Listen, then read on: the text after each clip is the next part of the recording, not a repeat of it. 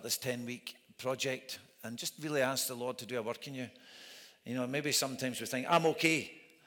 Well, we're all okay until we hit a brick wall, and then we realize we're not okay, because life sometimes can take its toll upon us. And sometimes you can feel super strong, and other times you can all of a sudden feel very weak.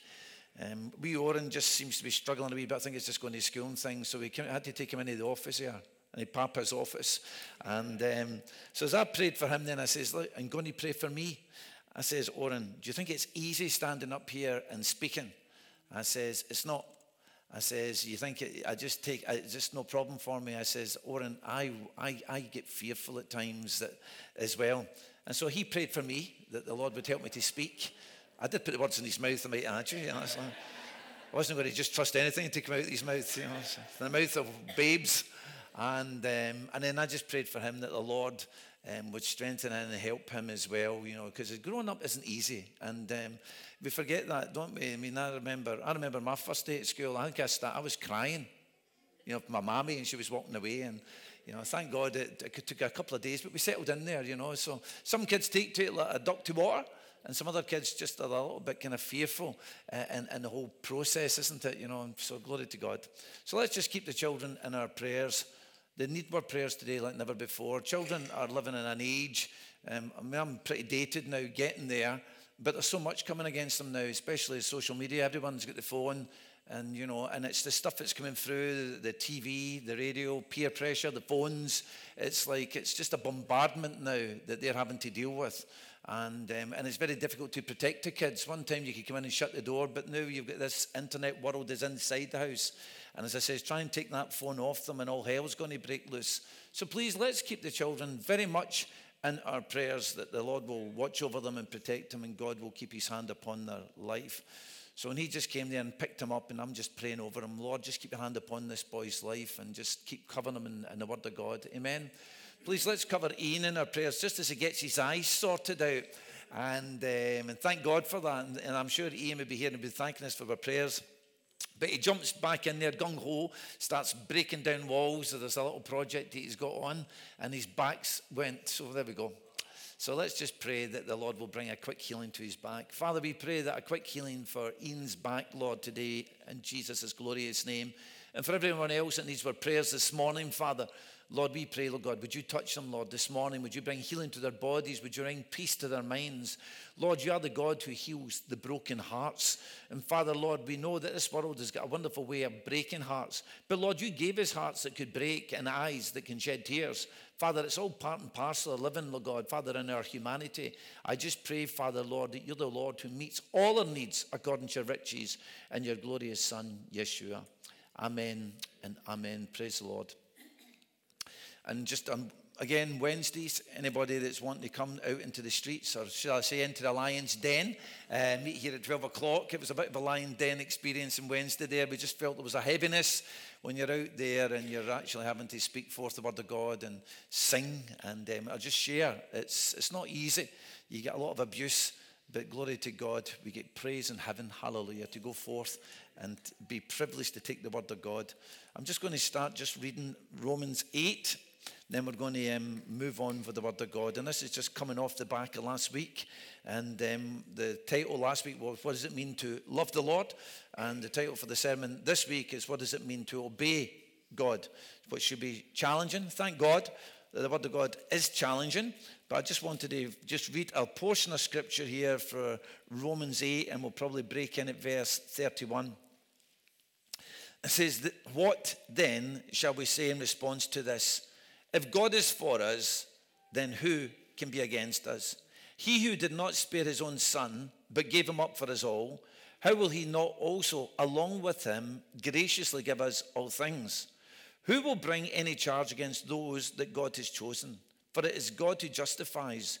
Who is he that condemns? Christ Jesus, who died, more than that, who was raised to life, is at the right hand of God and is also interceding for us. Who shall separate us from the love of Christ? Shall trouble or hardship, persecution or famine, nakedness, danger or sword? As it is written, for your sake we face death all day long. We are considered as sheep to be slaughtered. No, in all of these things we are more than conquerors through him who loved us. For I am convinced that neither death nor life, neither angels nor demons, neither the present nor the future, nor any powers, neither height nor depth, nor anything else in all of creation will be able to separate us from the love of God that is in Christ Jesus our Lord. Hallelujah. What an amazing portion of Scripture. But there is one thing that can separate us from the love of God. You and I, speak to myself. I can separate myself from the love of God. There is this wonderful gospel message that people say, once saved, always saved. I personally do not believe once saved, always saved. Yes, God will never reject me, but I can reject him. And if I reject the Lord and I walk away from God, then I have walked away from that love. His love is 100% secure, 100%. But I could still turn my back and just say, I have nothing more to do with that. I am off.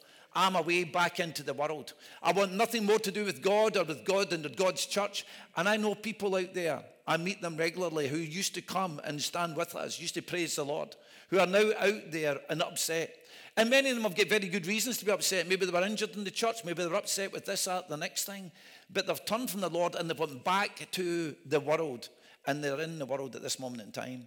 I pray that God will have mercy upon their souls and they will come to their senses and they will return to the Lord. For God is reaching out to those prodigals and drawing them back into themselves. And so I pray this day that every single one of us stay close to the Lord, especially in these days. I will say I personally believe that you can turn your back upon the Lord. Glory to God. The scripture says very much upon that. Hebrews, I could take you to many scriptures that would tell you this. Many scriptures. For instance, the blood was on the doorposts and the lintels. Everybody in that house was secure. The blood was secured. I was in the house. The blood has covered the house. If I stepped outside that house, guess what? I'm no longer under the blood. For the blood was covered in the house. I'm outside of God's house. I need to get back into the house of the Lord. Thank God for that. Thank God for the God's house today. Thank God for the security we have in Christ Jesus today. It is, nobody can separate us for that. God will never, ever let us go. The whole of hell can do nothing about that. The Son of God is now seated at the right hand of the Father, interceding for us. Isn't that amazing? That Christ is interceding for you and for me. Hallelujah. I mean, the devil comes and wants to bring charges against us. I like to paraphrase this, and it's probably, from Zechariah. And it says, when, the Joshua was standing, the high priest, and he had filthy rags on, and the devil was there to accuse him. And it says, I believe it was the Lord, says, shut your mouth, Satan. This man is covered in the blood of Jesus. This man is covered, hallelujah. Satan can say nothing against us. Yes, we can sin, but we can repent and get right before God. And when Satan comes to accuse us, Jesus says, be quiet. He's under the blood. And he's speechless. There's nothing he can say against the blood of Christ. That atoning cover, our sins have been covered completely and utterly. And even though I will sin, and I know I will sin, there's no one who is sinless. But glory to God, there is a provision. Thank God for the provision of God. He just didn't cover me all my sins before I get saved, but he's covering all my sins when I can fall across this journey, when I can come and say, Lord, forgive me. I was a bit wild. I was a bit crazy there. I made a mistake. And God just wants to forgive us. Hallelujah. So glory to God. So let us be secure in that love, brethren, this morning. And if you don't know that love, I tell you, just run into the arms of Jesus. A perfect example would be that little Oren came up there to his papa. And he just came up and just did that. I couldn't help but pick him up. And it gets heavier and heavier, doesn't it? You're like, I better not let anybody see I'm struggling here. The men, Alexander will be watching me there. He does the fitness, and I'll be like, but I better act as if I've got this under control. But, when you're holding them for ages, well, you women know more about that than me. You're holding them, you're going in trying to do your shops. So it's heavier and heavier. But glory to God. But what I said this, I could not help but lift him up. Couldn't help it.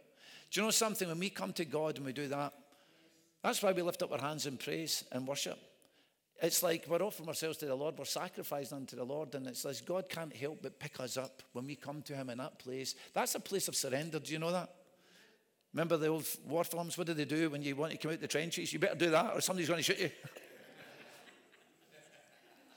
It's a place of surrender, but that really is rooted really in our worship before God. We worship you, Lord. I'm surrendering myself unto God. And I'll tell you this, God just can't help but pick us up. Sometimes as adults, we struggle with that. I want to tell you this, just as I had picked up the little fellow, God picks us up, hallelujah. And then he brings us close to him. And I'll tell you this, that you could just feel wee one just cuddling in there. And I knew he was just receiving that from my strength. And you as parents know all of that, don't you? Hallelujah. Sometimes we need to know that, because sometimes we just feel as if I'm not worthy. That kind of came through as well there. Brian brought that through there as well with a diamond. God, we're precious to him.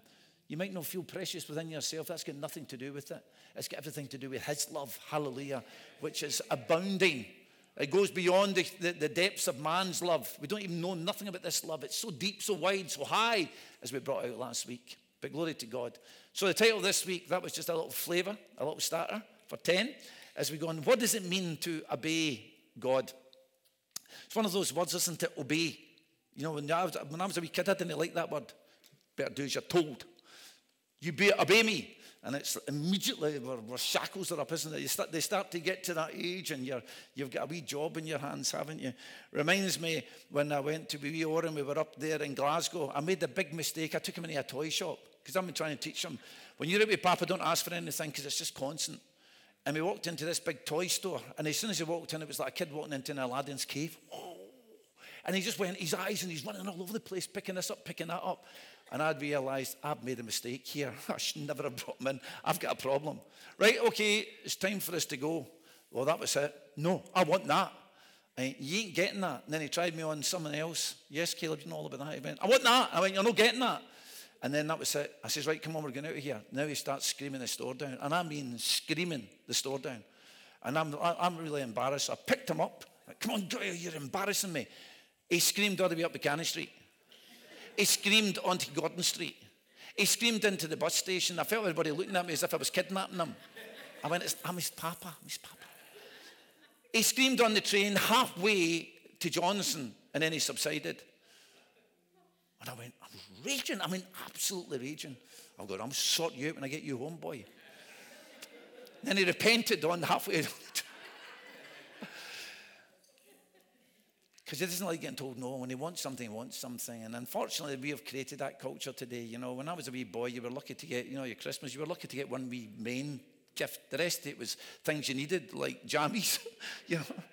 And the colouring in book, you would sit there and watch the Tarzan film with a wee bit of colouring in. You were happy as Larry. Glory to God. Now it's all this, designer this and designer that. Anyway, subtracting. So the word obey. Probably most Christians will think that they do obey God because they add God on at the end of a sentence, which is like the proverbial full stop. I talk to people all the time. Yeah, God's telling me to do this. God's doing this. God's doing that in my life. Yep. No, God's leading me here. God's doing this. And we just like, so, and then they ask for your advice. And what can I say? God's just doing, it's in total control here. It's like, and we do, and we really mean it. I mean, it's as if I'm just being led by God and everything I'm doing is fine. God's fine with me. I remember one time I came in here and I went, how are we doing, church? How's everyone this morning? I went, good. I mean, who told you that? And it was one of those rhetorical questions. Well, who told you? Well, basically, I told myself, I'm doing good. I'm feeling good. I feel good. You know, and it's like, but who told you? So we base that on myself because I feel good as if, but how good is, does God feel you're good? Does God feel you're good? Or many times, people comfort themselves just because we do. We don't want to give ourselves a bad time here. So God is, you know, so God's fine with me. Everything's going great, and I'm walking well before the Lord. Or else we get that saying, I'm getting there, bro, getting there. Thank God we're getting there, and thank God we're a work in progress. Amen. And it does take time, but we need to be on the journey. I need to be on a journey knowing I'm heading someplace. I'm getting there. Like sometimes you speak to somebody, how you doing with your driving lessons? I'm getting there. Now, I'm not going to learn to drive tomorrow. I mean, I'll need lessons. But eventually, hopefully, I'm going to learn to drive, and we'll get there. So I understand that. But we comfort sometimes deceive ourselves into thinking that everything is rosy in my garden. Everything's cool. Everything's rosy, you know. You know that expression, how's things? Oh, everything's rosy in my garden. Can be a bit sometimes within the churches, again, just as I was bringing out last week, that childishness to say, oh, God loves me, and he's just big. It's a wee teddy bear, the dummy, remember that, the wee comfy blanket, and we've got this kind of, oh, God just loved me, and it's so wonderful. It's great. Come in the morning, I just feel big hugs for God. Or the lady dancing around the room, and and just feeling that sense of. And sometimes that as well, we can have that little kind of childishness with the comfort of God. But even just to go back to Ephesians, and it talks about obedience. I mean, we all know how that means when we're bringing up children, don't we? And the Word of God says this in Ephesians chapter 6. And we'll turn to that, just reading a few verses there.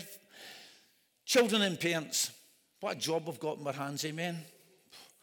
Children, obey your parents in the Lord, for this is right. Honor your father and your mother, which is the first commandment with a promise, that it may go well with you and that you may enjoy long life on this earth. And here Paul is quoting actually Deuteronomy 5 and 6. It's one of the commandments, do you know that? Honor your father and your mother. For all those children in the room, I don't care how old you are, remember that one. If you want everything to go well with you, honor your father and your mother. Obey them. Listen to them.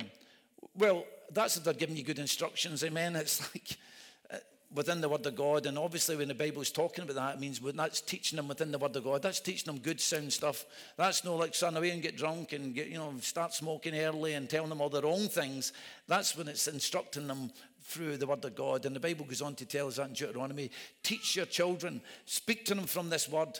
Get this Word into them. And that's a word for all of us as parents. Let's get this Word into our kids. Teach them when they're young. Just sit with them and begin to teach them the Word of God. Just fill them with the Word of God and read to them of the Holy Scriptures. Tell them about the parables of Jesus and the life of Christ, and it will stick with them. Teach a child in the way he should go, and he shall not depart from it. And even if they do depart from it, how many times you see there's a good moral structure within society? Do you know one of the things that the devil came to destroy, and Kath will back this up there as well? Sunday school. Do you remember Sunday schools? I remember everybody took their kids to Sunday school, even though they might not go to church themselves, but they all sent their kids to Sunday school. And do you know what that put within them? That put a good moral code within them. It kind of, okay, they maybe raised up and they didn't do church, but they weren't running about like lunatics, smashing things up and getting up to all kinds of trouble. Well, maybe somewhere, but on the whole, we put a foundation into them. What? Because we recognise this word is a good word.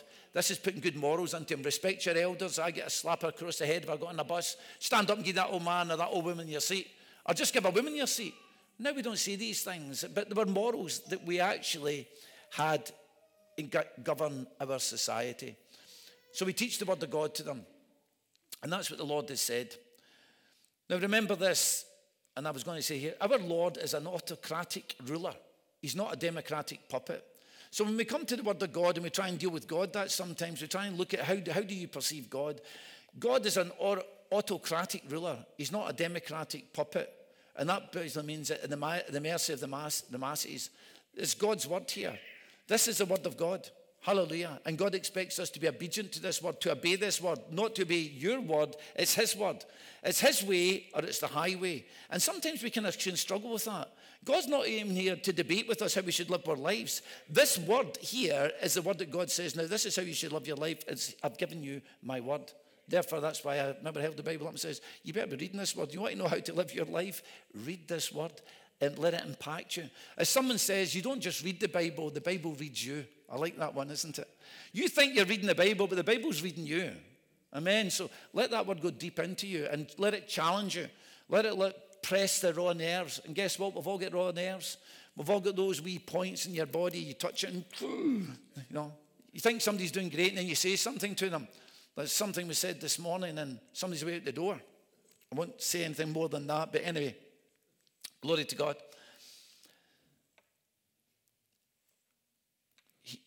The Lord, again, oversees an autocracy, not a democracy.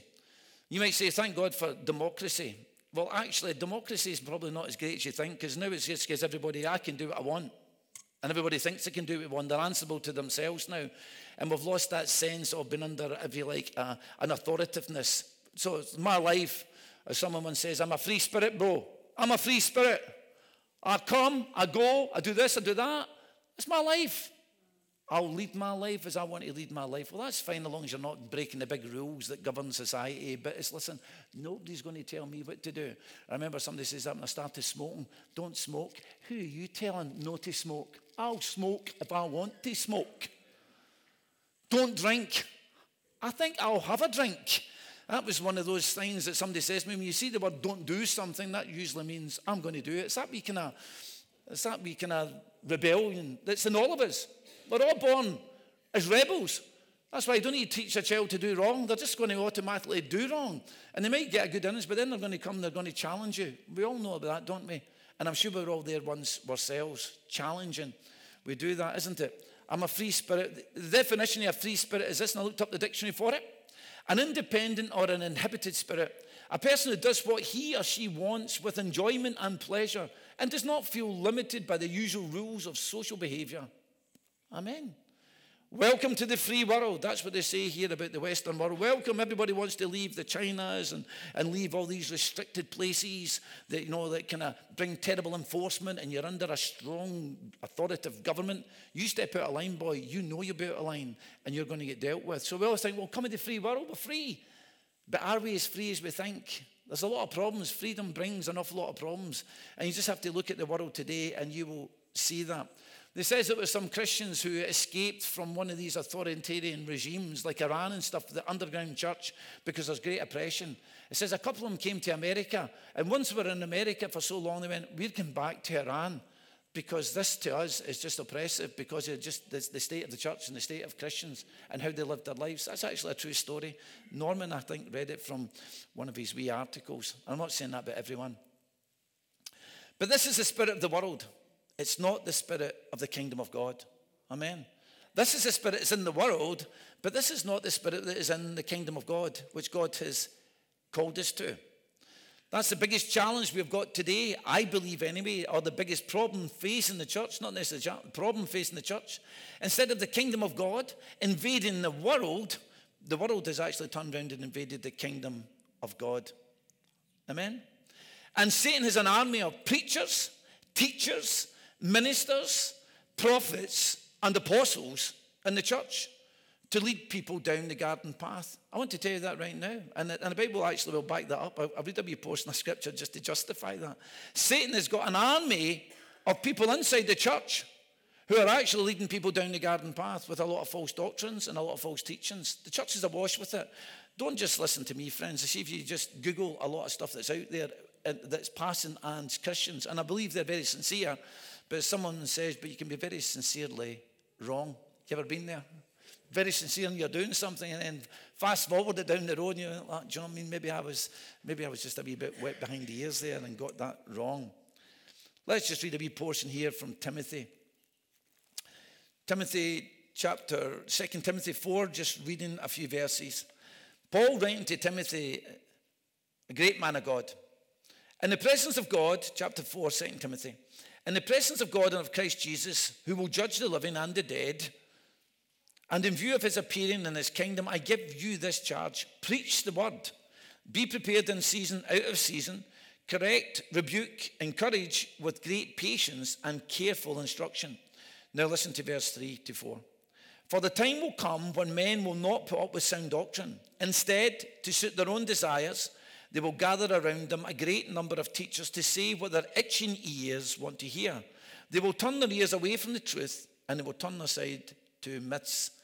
And I believe that's the situation. There's some great churches today, but I want to tell you this, there's a lot of stuff passing as Christian teaching today which is not in sound and with this word of God. Everything has to be in accordance with this word. So basically, and I'll go back onto that hyper grace, which I brought out last week, and how it wars against the true love of the Lord. It's a license to sin with impunity. Remember 007, James Bond? It was a license to kill. So he is licensed, that man was licensed, so he was licensed, he could go out there and operate and be able to kill people for the sake, he was a secret agent, he had a license to be able to carry that gun and to be able to have the authority to use that gun. I've got saying there's a lot of people now who are licensed to sin with impunity. Like, hey bro, what's the problem? As if it's my life, I'm a free spirit, and I can choose to do what I want to do, as if you've been given a license.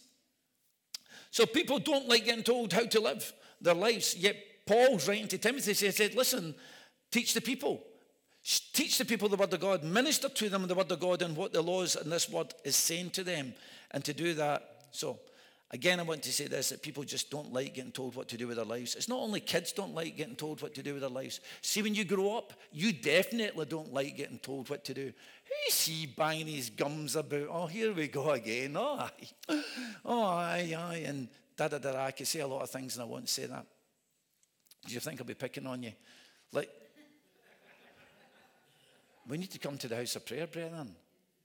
Aye, you go to the house of prayer, I'll sit in front of the TV, I've got a couple of Netflix films. I don't know what you do outside of that. That's all I'm saying is, and I know somebody's really far, I get that, not a problem.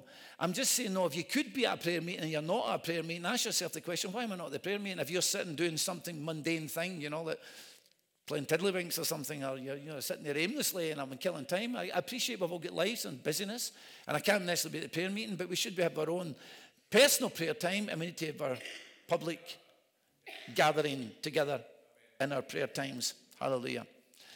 I can see this is going to be one of those challenging meetings, isn't it? Could you imagine that you don't like getting told? Could you imagine getting into the army and you just get into your army and go, right, okay, and well, by the way, just set a few ground rules, Sergeant, before we enter in here. I don't really like getting told what to do, so I don't get up in the morning to 9 o'clock. Is it okay if you got that? Tick that one off. And also, I just don't like having been given all that drill business. Could we ease down in that as well? Could you imagine that? No, when you get into the army, yes sir, no sir, 3 bags full, sir, poof, poof, poof, poof. Well, I don't feel like doing that. You're going to get dragged out and you're going to get dealt with. Do you think they would put up with that? No, they wouldn't put up with that. Do you think if you joined the police, that you could just think, okay, this is how I want my life to go. No, you're going to be told what to do.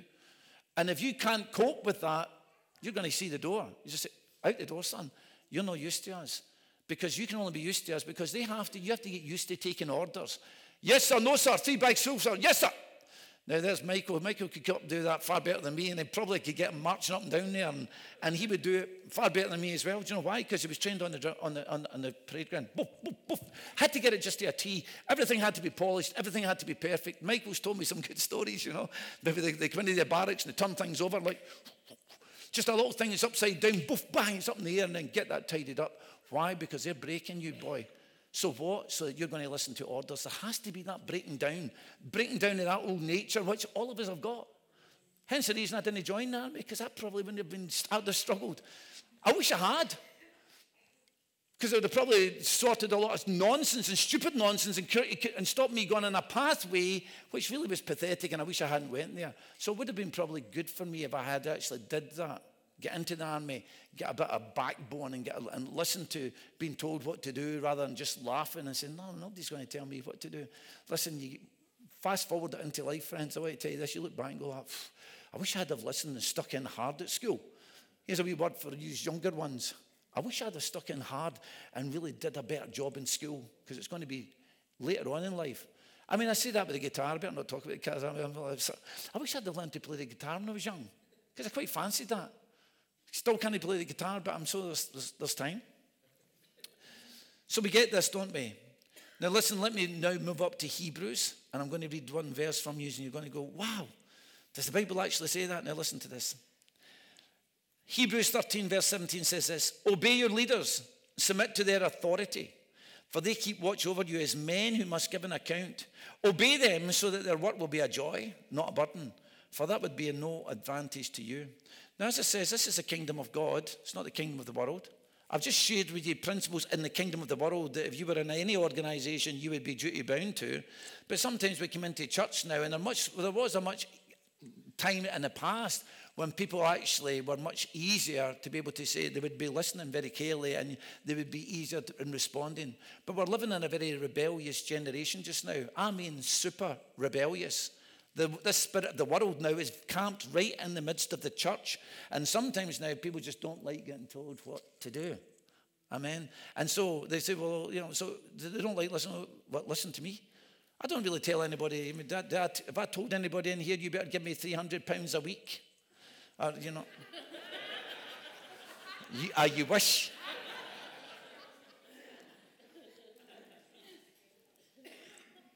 But the Bible says that God has given his leaders within the church. Trouble is, everybody's got their own leaders. They're all in that big Google box up there, aren't they? Oh, he's my favourite preacher. I'm a side dish. I'm the dessert, but that's the main course. And we've all got our people that we listen to. And I won't mention names because I'll upset people. I'm tempted to, but I won't. And that's the meat. He's the bones. So we'll turn up there on a Sunday. And I'm not saying that unkindly. I'm sure you don't think I'm a bag of bones. But technically, I'm a bag of bones in one sense. I think we sung a song about bones, did we? We did. Thank you. Yes. We're all really a bag of bones, just dressed in flesh. Hallelujah. But we've got this going on, haven't we?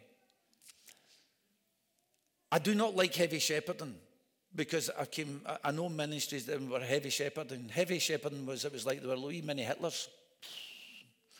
And it's like they ruled the roost, and man, they spoke, and it was much more dictatorial to the people.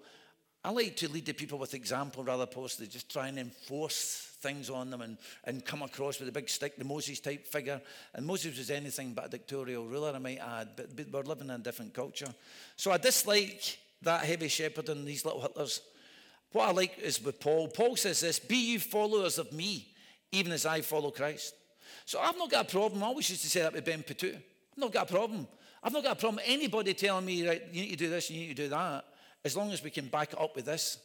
Because see, if he says do this and do that, and I can't find it in here, then I've got a problem. And I've said to people, and can I just say this as a wee sideline here just now? See, if I've ever preached anything and you think, that's wrong. Oh, I don't agree with that.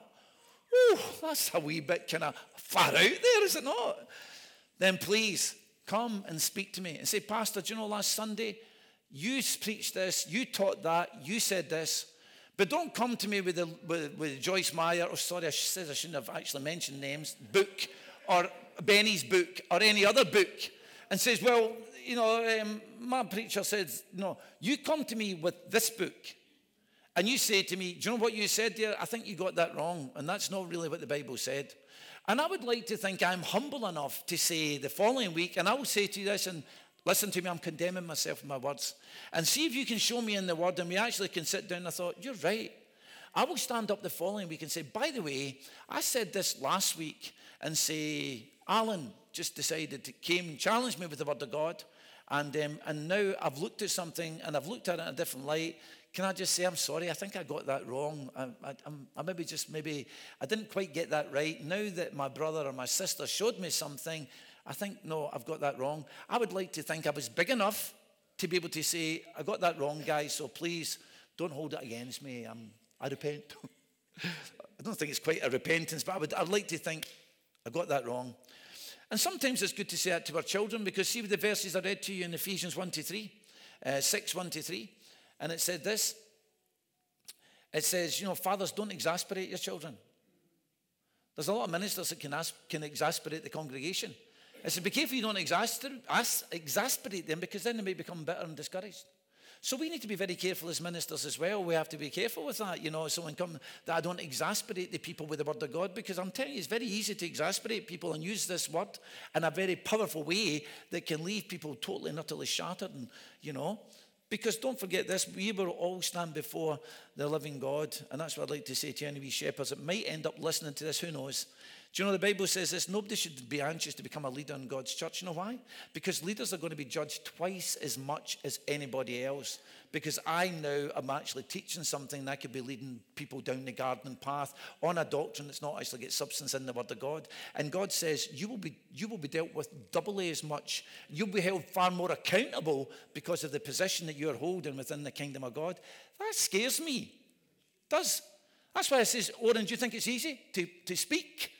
Have I got this right? Am I speaking the right spirit? Doesn't mean because I can pick a word up. Am I getting it right? Am I not getting it right? Lord, I wouldn't like to think I'm encouraging people in something and I could be wrong. I wouldn't like to think that. I like to think when I see the Lord, it says, well done, good and faithful servant. You were faithful in what I'd asked you to do. Come on into the kingdom, which all of us, I'm sure, would want to hear that, don't we? We want to be like wee Oren running up there and just say, come on in. I don't want to be left standing in the corner and say, I'm going to have to deal with you, son. There might be a bit of that going on in the kingdom of God. In fact, there might be more so. Like you want to get in and say, sorry, you're not getting in. What do you mean I'm not getting in? I'm a minister. I was out there shaking my mouth off in the streets. I was praying for the sick. I tell you the truth, I didn't know you because you weren't in the right spirit. That's in the word of God as well. So glory to God. Let me push on. Hallelujah. Remember this, it's very easy sometimes as well as, you know, leaders as, you know, dead easy to blame somebody else. Isn't it? Adam pointed the finger at Eve. Well, it wasn't my fault. It was their fault because they told me all this in the first place. Their fault, you know, it was her fault. I did that quickly when their eyes were dead. It was that woman you gave me. It was her fault. She was the one that came and, you know, and God says, is that right? And then she points the finger to the devil. And I won't even go down that old road, you know, and the devil didn't have a leg to stand on, you know, being a snake. But anyway, But God deals with them all. But then he deals with Adam. No, why? What does he deal with Adam? And he says, but Adam get judged as well. Although it was a wife who was deceived, and she then encouraged her husband to eat the fruit. And he says, but you're getting judged as well, because you should never have listened to your wife in the first place. Because I spoke to you, knew the word of God. You knew the word of God. And this is where we have to know the word of God, brethren. Glory to God, look at that. Plenty of time, because I've got plenty more to say. Because I want to reinforce this point here. Hallelujah. Do you remember the rich man and Lazarus? Jesus tells us the parable. There's a rich man, and then there's this man, Lazarus, as well. And it says, then the two of them find themselves in two different places. One finds himself up there in paradise, the bosom of Abraham, and the rich man finds himself in a terrible place. Listen, if you don't acknowledge Jesus Christ in this life, you're going to go to a terrible place. That is the word of God. That's what God says. And this man now is in a terrible, terrible place, terrible agony. And he looks across this chasm and he sees Lazarus. And he's begging Abraham to send Lazarus to be some water. He says, I'm in agony in this place. He says, sorry, son, you had your good life. You had the good life. He had a terrible life. And this man has now been, has been comforted. But you are reaping what you sowed. And he says, but Lord, at least send them back to would you send them back to my brothers to warn them? Because I don't want my brothers to come here. I don't want my brothers to come here. And the Lord says this, no, he says, they've got the word of God. They've got the word. If they don't believe this word, they won't even believe it, even if somebody from the dead rose and spoke to them. That's the importance of this word. They've got the word. And all of us have got the word. The rich man had the word, but he never put it into practice because he was living his life for himself. Hallelujah. And there was always going to be a D-Day. We should be living our lives from the Lord. Now let's go on, and we'll just jump back to Luke 8:21. I'm going to read a few scriptures here. Sometimes it's good to read a few scriptures, and I don't, because, someone once says, a text isolated, it becomes a pretext. Hallelujah. And then just lost that. A text isolated becomes a pretext, which basically is a lie. Amen. You have to actually build a picture. So you don't just grab one scripture.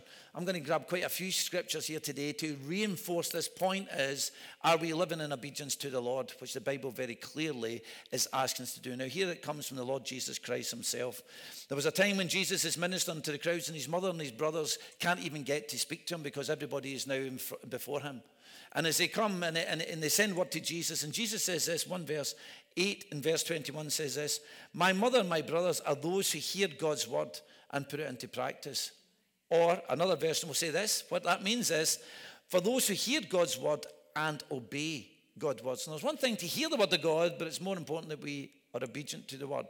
We could just drop up there to Luke 11, further up there, verse 28. Luke 11, verse 28. And again, a woman in the crowd shouts out to Jesus. She says, blessed is the mother who gave birth to you and nursed you. And Jesus turns to her and says, blessed rather are those who hear the word of God and obey it.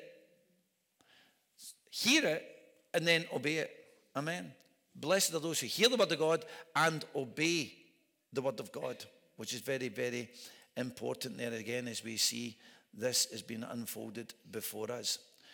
Let us jump up now to Jesus highlights the faith of the centurion. Let's drop back to Luke 7. I've kept them all in Luke. And Jesus now is highlighting the faith of the centurion. Now listen to this one, okay? We'll just kind of drop in at verse 6. But there's a centurion, the Pharisees or the leaders within Israel come to Jesus and says, listen, Lord Jesus, would you go? This man needs your help. This man is a great blessing to us, our people, and our nation. And so Jesus arose to see him. And so verse 6, it says this, so Jesus went with them. But he was not far from the house when the centurion sent friends to say to him, Lord, don't trouble yourself, for I do not deserve you to come under my roof. That is why I do not even consider myself worthy to come to you. But say the word, and my servant will be healed. For I myself am a man under authority, with soldiers under me. I tell this one, go, and he goes. And I say to that one, come, and he comes. I say to my servant, do this, and he does it. When Jesus heard this, he was amazed at them, and turning to the crowd, he says, I tell you the truth, I have not found such great faith even in Israel. And the men turned and went, and his servant was healed. Now, what was it Jesus was commending there? Here is a centurion. Lord, I know what it's like to be under authority. I says, when I get told what to do, I do it. I don't think about it. Do this, I do it. I've got men under me. You, do that, do this. You, here, poof. That is not army tradition if anybody's in there. That's what people were molded on. People didn't think, they were people under authority. He says, I know what it's like under authority. I recognize your authority. Just you say the word, and it shall be done. Hallelujah. And Jesus marveled and said, wow, what great faith. What was the faith? Was this man recognized obedience? He recognized authority. There is no greater authority than the Lord Jesus Christ. Can I say to us today, he is the ultimate greatest authority. But how often do we give him his place as that authority? Do we give him his place? Or are we actually living up in our own place? And then we just kind of flap it off a wee bit. Oh, well. Are we walking in obedience to the Lord? The Bible says we need to walk in obedience to this word. And what is God saying to you and saying to me? Glory to God. Let's just drop up there. What else have we got there? We've got lots of scriptures here. But let's go up to Luke 17 now.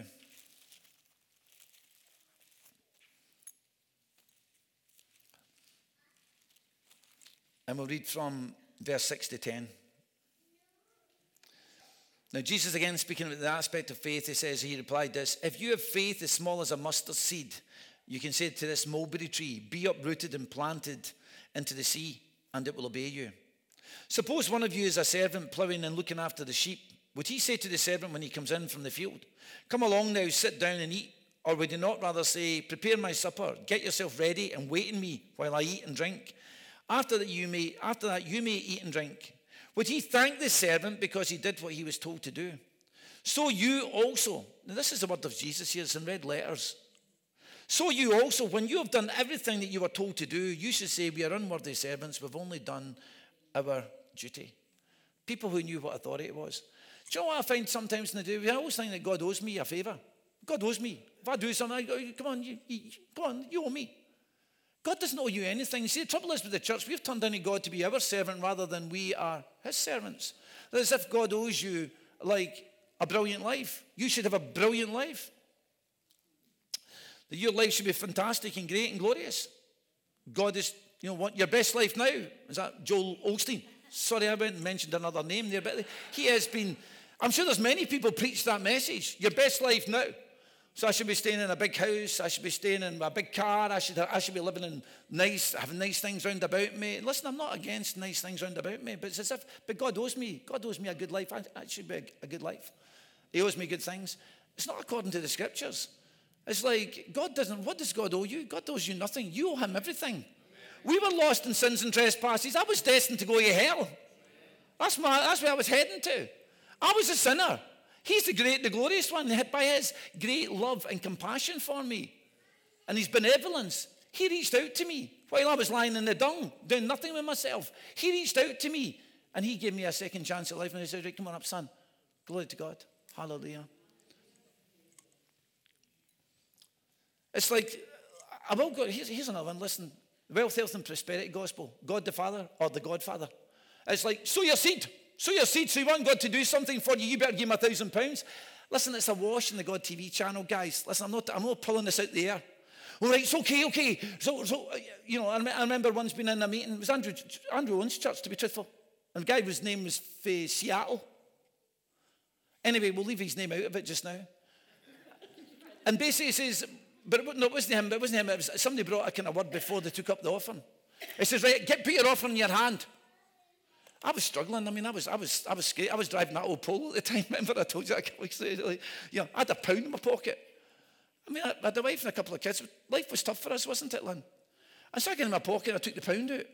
And he goes, right, now, hold your hand up in the air. Thank God you can have a close fist.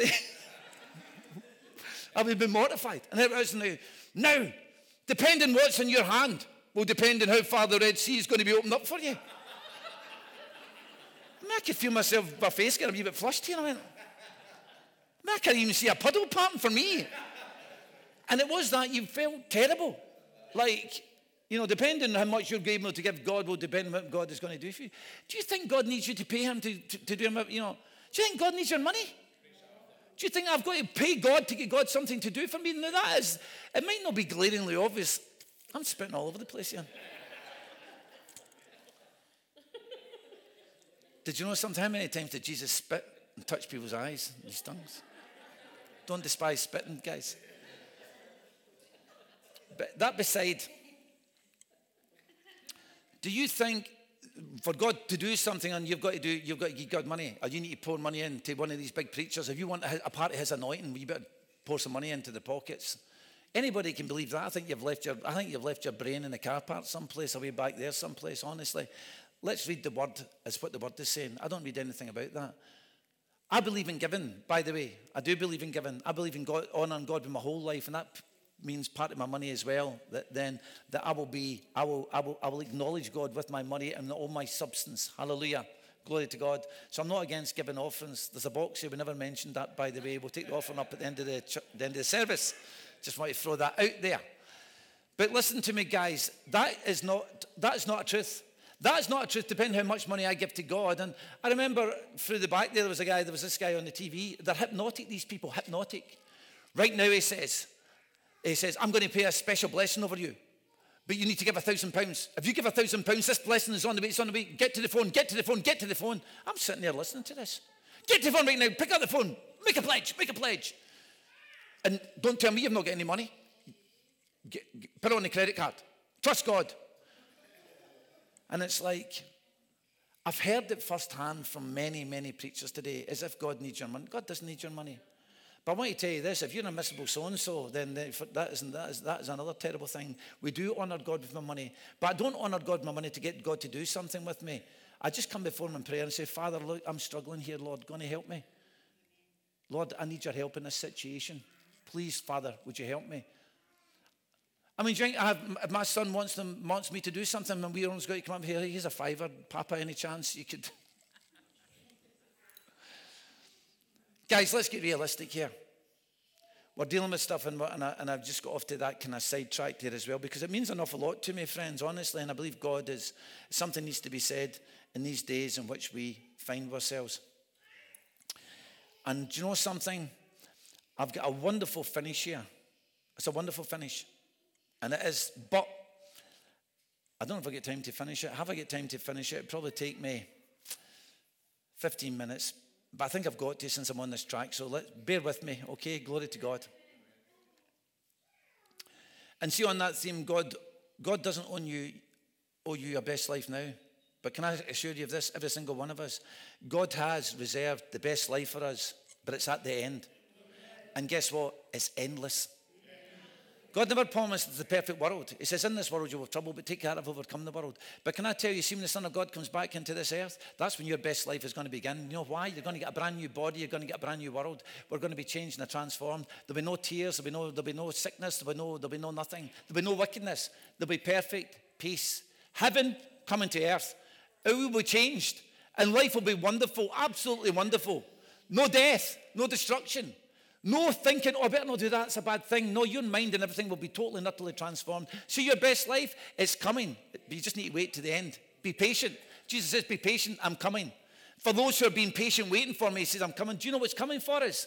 Thank God there is a best life, but it's at the end. It's not here. That's a soulish government. That's a soulish gospel. And it just wants to make you feel comfortable in this world. And listen, it's good to be comfortable in the world. I'm not against that. But let's go there. Right, let's go to 1 Samuel now, and we'll finish with 1 Samuel.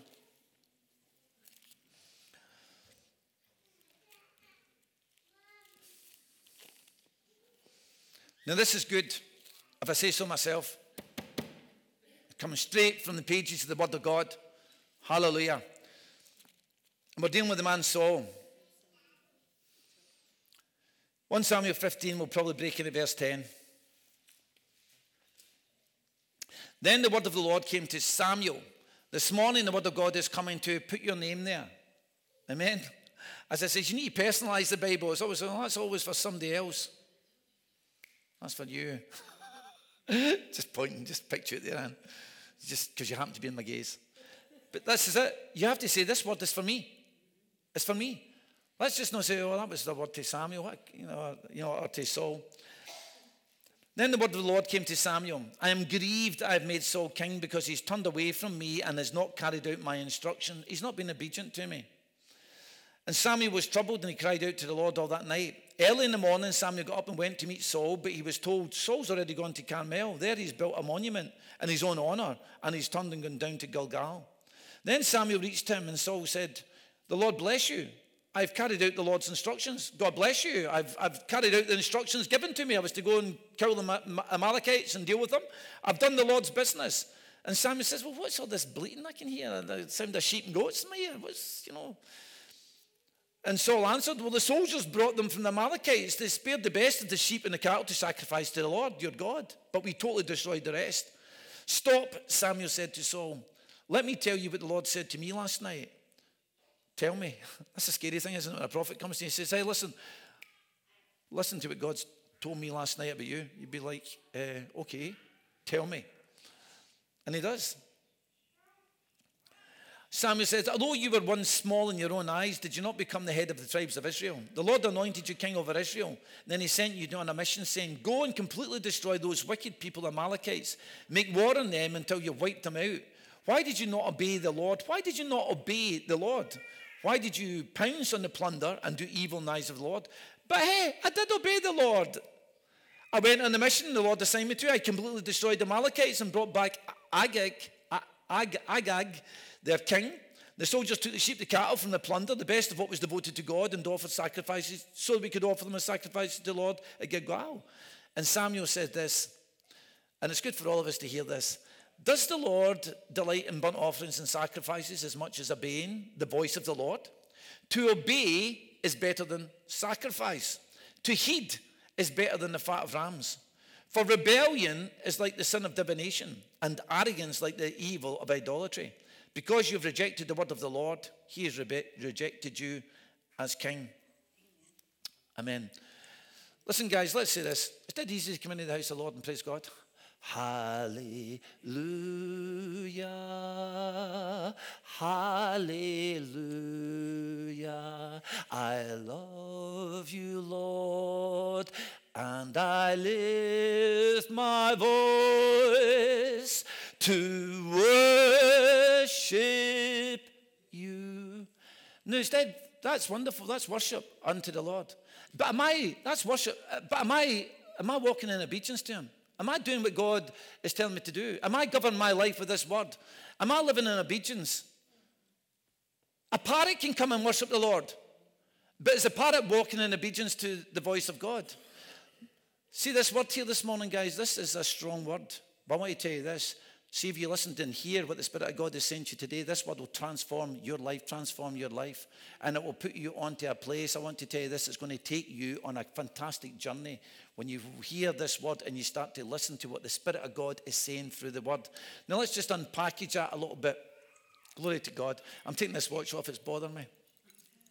There's that big timepiece up there now as well, so don't get too...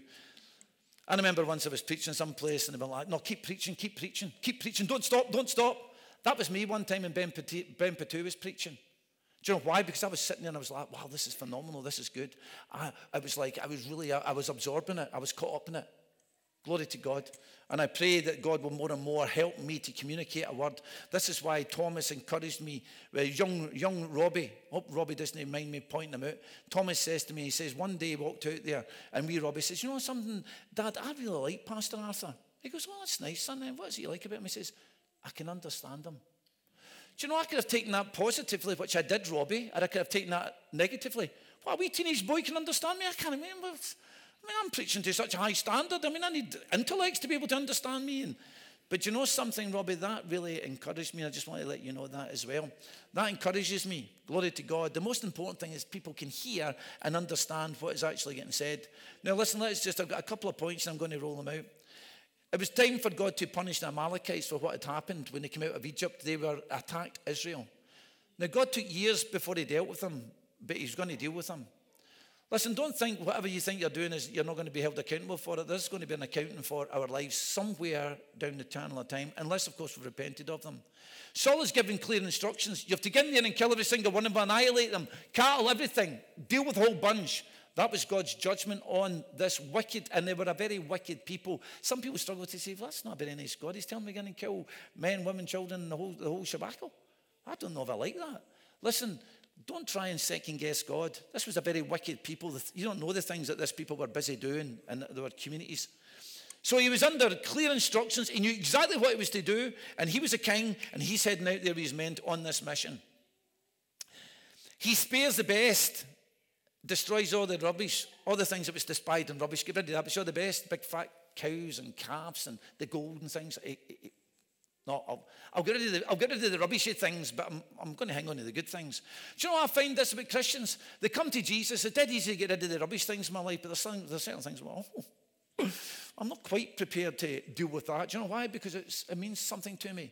Let's break this down. I'm trying to break this down. So hang on to some things, because I'm not quite prepared to get rid of them. It's easy to get rid of the rubbish things in your life, isn't it? It's easy to get into your house and you've got a house clean today. Oh, for Pete's sake. Oh, I'm not quite sure about that. Us guys are terrible for that, isn't it? I just put that in the garage. That's why my garage is full of rubbish. It's easy to get rid of the rubbishy things, but it's dealing with the right things. And sometimes, if somebody says, if there's something there you feel to get rid of, you can't. Let's see, rock music. I know people that hang on to their old rock records. Get rid of them. Get rid of them. See, rock music, it doesn't come from the heavenly courts and the heavenly places of worship. See all that rock music and a lot of these rock stars, Stones, Floyd, Genesis. Listen to me. Its source is not coming from the heavenly kingdom. It's coming from the dark side. That's what it is. It's coming from the dark side. And we have to be careful with that stuff. That we have to get rid of that stuff. We don't want to give that stuff our ear space. Anyway, listen, that's just a side line here as well. But God was grieved, what? Because of his disobedience. Do you know something? God was grieved because he was disobedient. He wasn't listening to him. Now, his parents, let me go back to this. See when your children are really very well mannered. You ever been someplace and your kids are like, well, and your kids they're an honour to you, aren't they? You ever been sometime in some place and your kids are creating merry havoc and everybody else's kids are behaving and you're like that, and it's like, oh God, I'm embarrassed. You ever been there often? My kids. Been there often, and you're so embarrassed. Your kids are what? Embarrassing you. It bothers us as parents. How much more so with the living God? Sometimes that we cause them grief because of our actions, because we're not walking in line with his word, and we're doing stuff that we shouldn't be doing, and the Lord is grieved. Oh, do you know?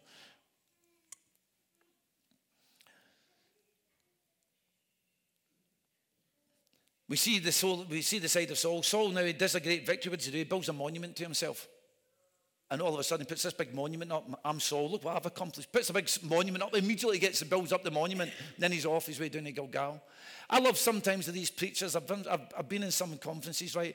And the preacher comes out and everybody's all standing and applauding him. They created that culture. I remember being at Paul Scanlon's church and they created that culture. That was created. You have to honour the man of God. So when the man of God comes out, oh, everybody stands up and all the rest of it.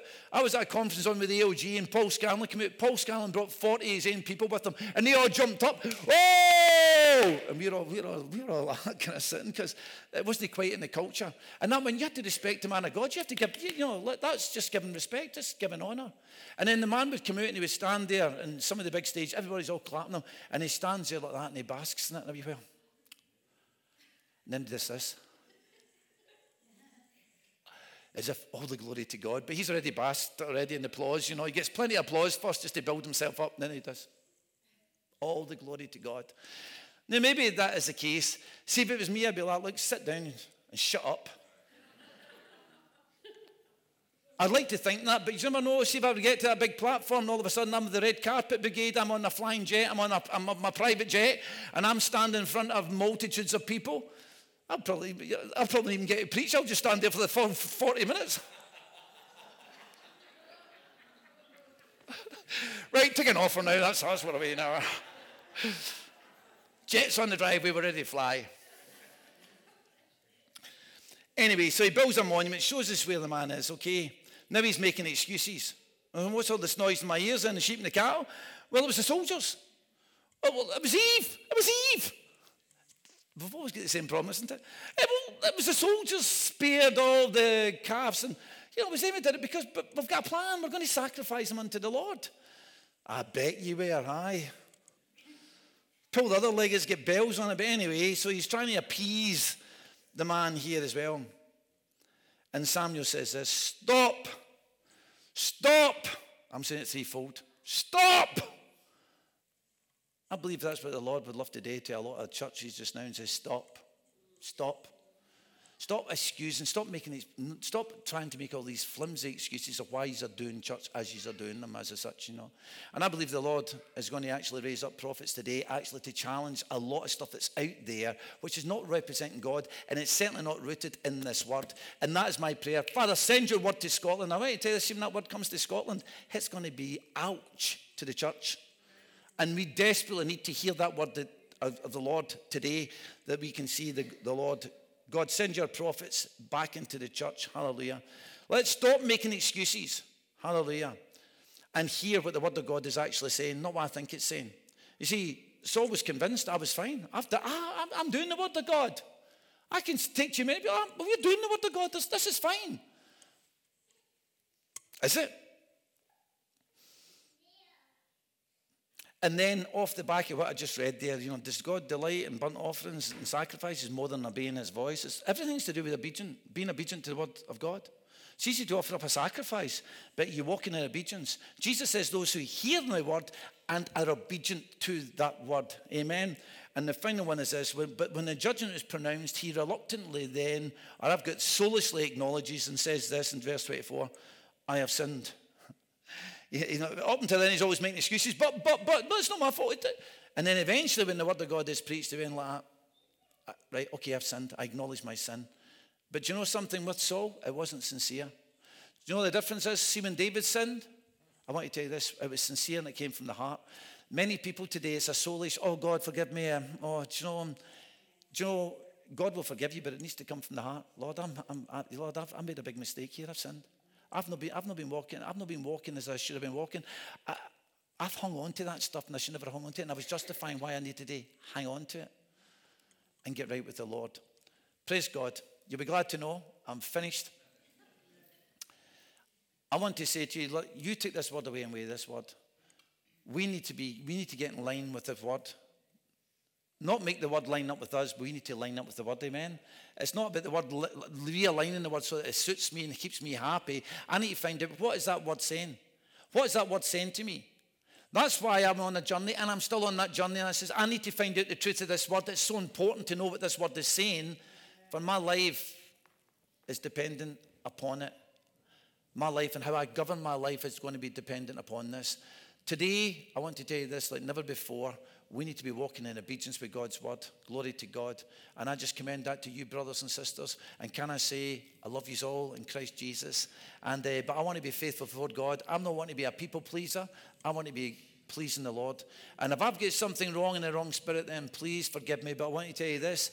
And it's like, as I've waited upon the Lord, it's been very deep in my heart. What does it mean to love God? And then the second part of that is, because Jesus said, those who love me will obey my word.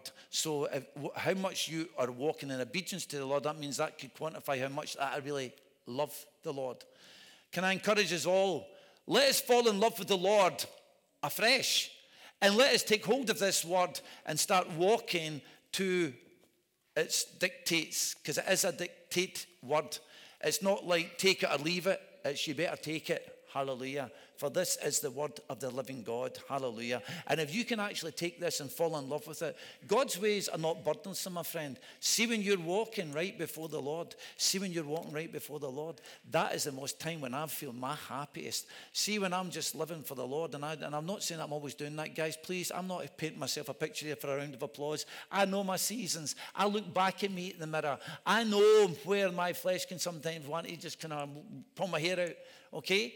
What I'm saying is this, though. See, when I know that I'm just walking right with the Lord and I'm spending time in the Word, I'm spending time in prayer, and I'm walking across the hills and I'm walking up to meet with the Lord, I feel as if I'm in heaven. And there's nothing in this world that can ever compete with it. When you know you've got the approval of God and you just feel as the Lord just saying, here's my son coming to meet with me. And I walk up there through the hills and I says, Father, and I'm just praying. I'm just coming up to my place of prayer. And I went, I stood up once and I said this once in front of pastors. I'm kind of digressing, but listen to this. I stood before the Lord one morning. I'm just feeling good in the realm of the Spirit. And I'm standing up there and I went, Lord, I feel as if I just feel as if I'm the luckiest man in the whole of Scotland, right? I shared that at ministers' meetings with Melvin Milnes, right? But they took it wrong. I was using that as an illustration to say, when you find that place, but some people took it like, oh, listen to him. Oh, so he's God's favourite in the whole of Scotland, is it? I says, Lord, I'm the luckiest man in the whole of Scotland. They took me wrong, as if I was standing up there like, I'm the man of the moment. They actually missed out on what I was actually saying. In the spirit, what I was saying is every single one of us could be the luckiest man or the luckiest woman in the world when we all find ourselves and we're placed with God. That is the place we need to find, brethren. When you find that place, I want to tell you this, you've found everything. Everything will fall into place. This world will pale into insignificance, and you will know the kingdom of God is here in your life. And that's what I want. When I've got that, I'm complete. Glory to God. Whether I stay in a big house, whether I stay in a wee house, whether I drive a nice car, whether I drive an old car, means that matters nothing. What matters is if I got that love of God. And you can only truly really have that deep love of God when you're walking in obedience to him. And God will speak to us all differently. But that's another sermon. So glory to God. Hallelujah. Thank you again for being here. Don't get upset with me. Get upset with the word. Hallelujah. And God bless you all. And I mean that sincerely. God bless each and every single one of you. If anybody needs to speak to me, I am here to be spoken to. So glory to God. Let's have some tea and some fellowship and encourage one another. Hallelujah. Amen. Praise the Lord.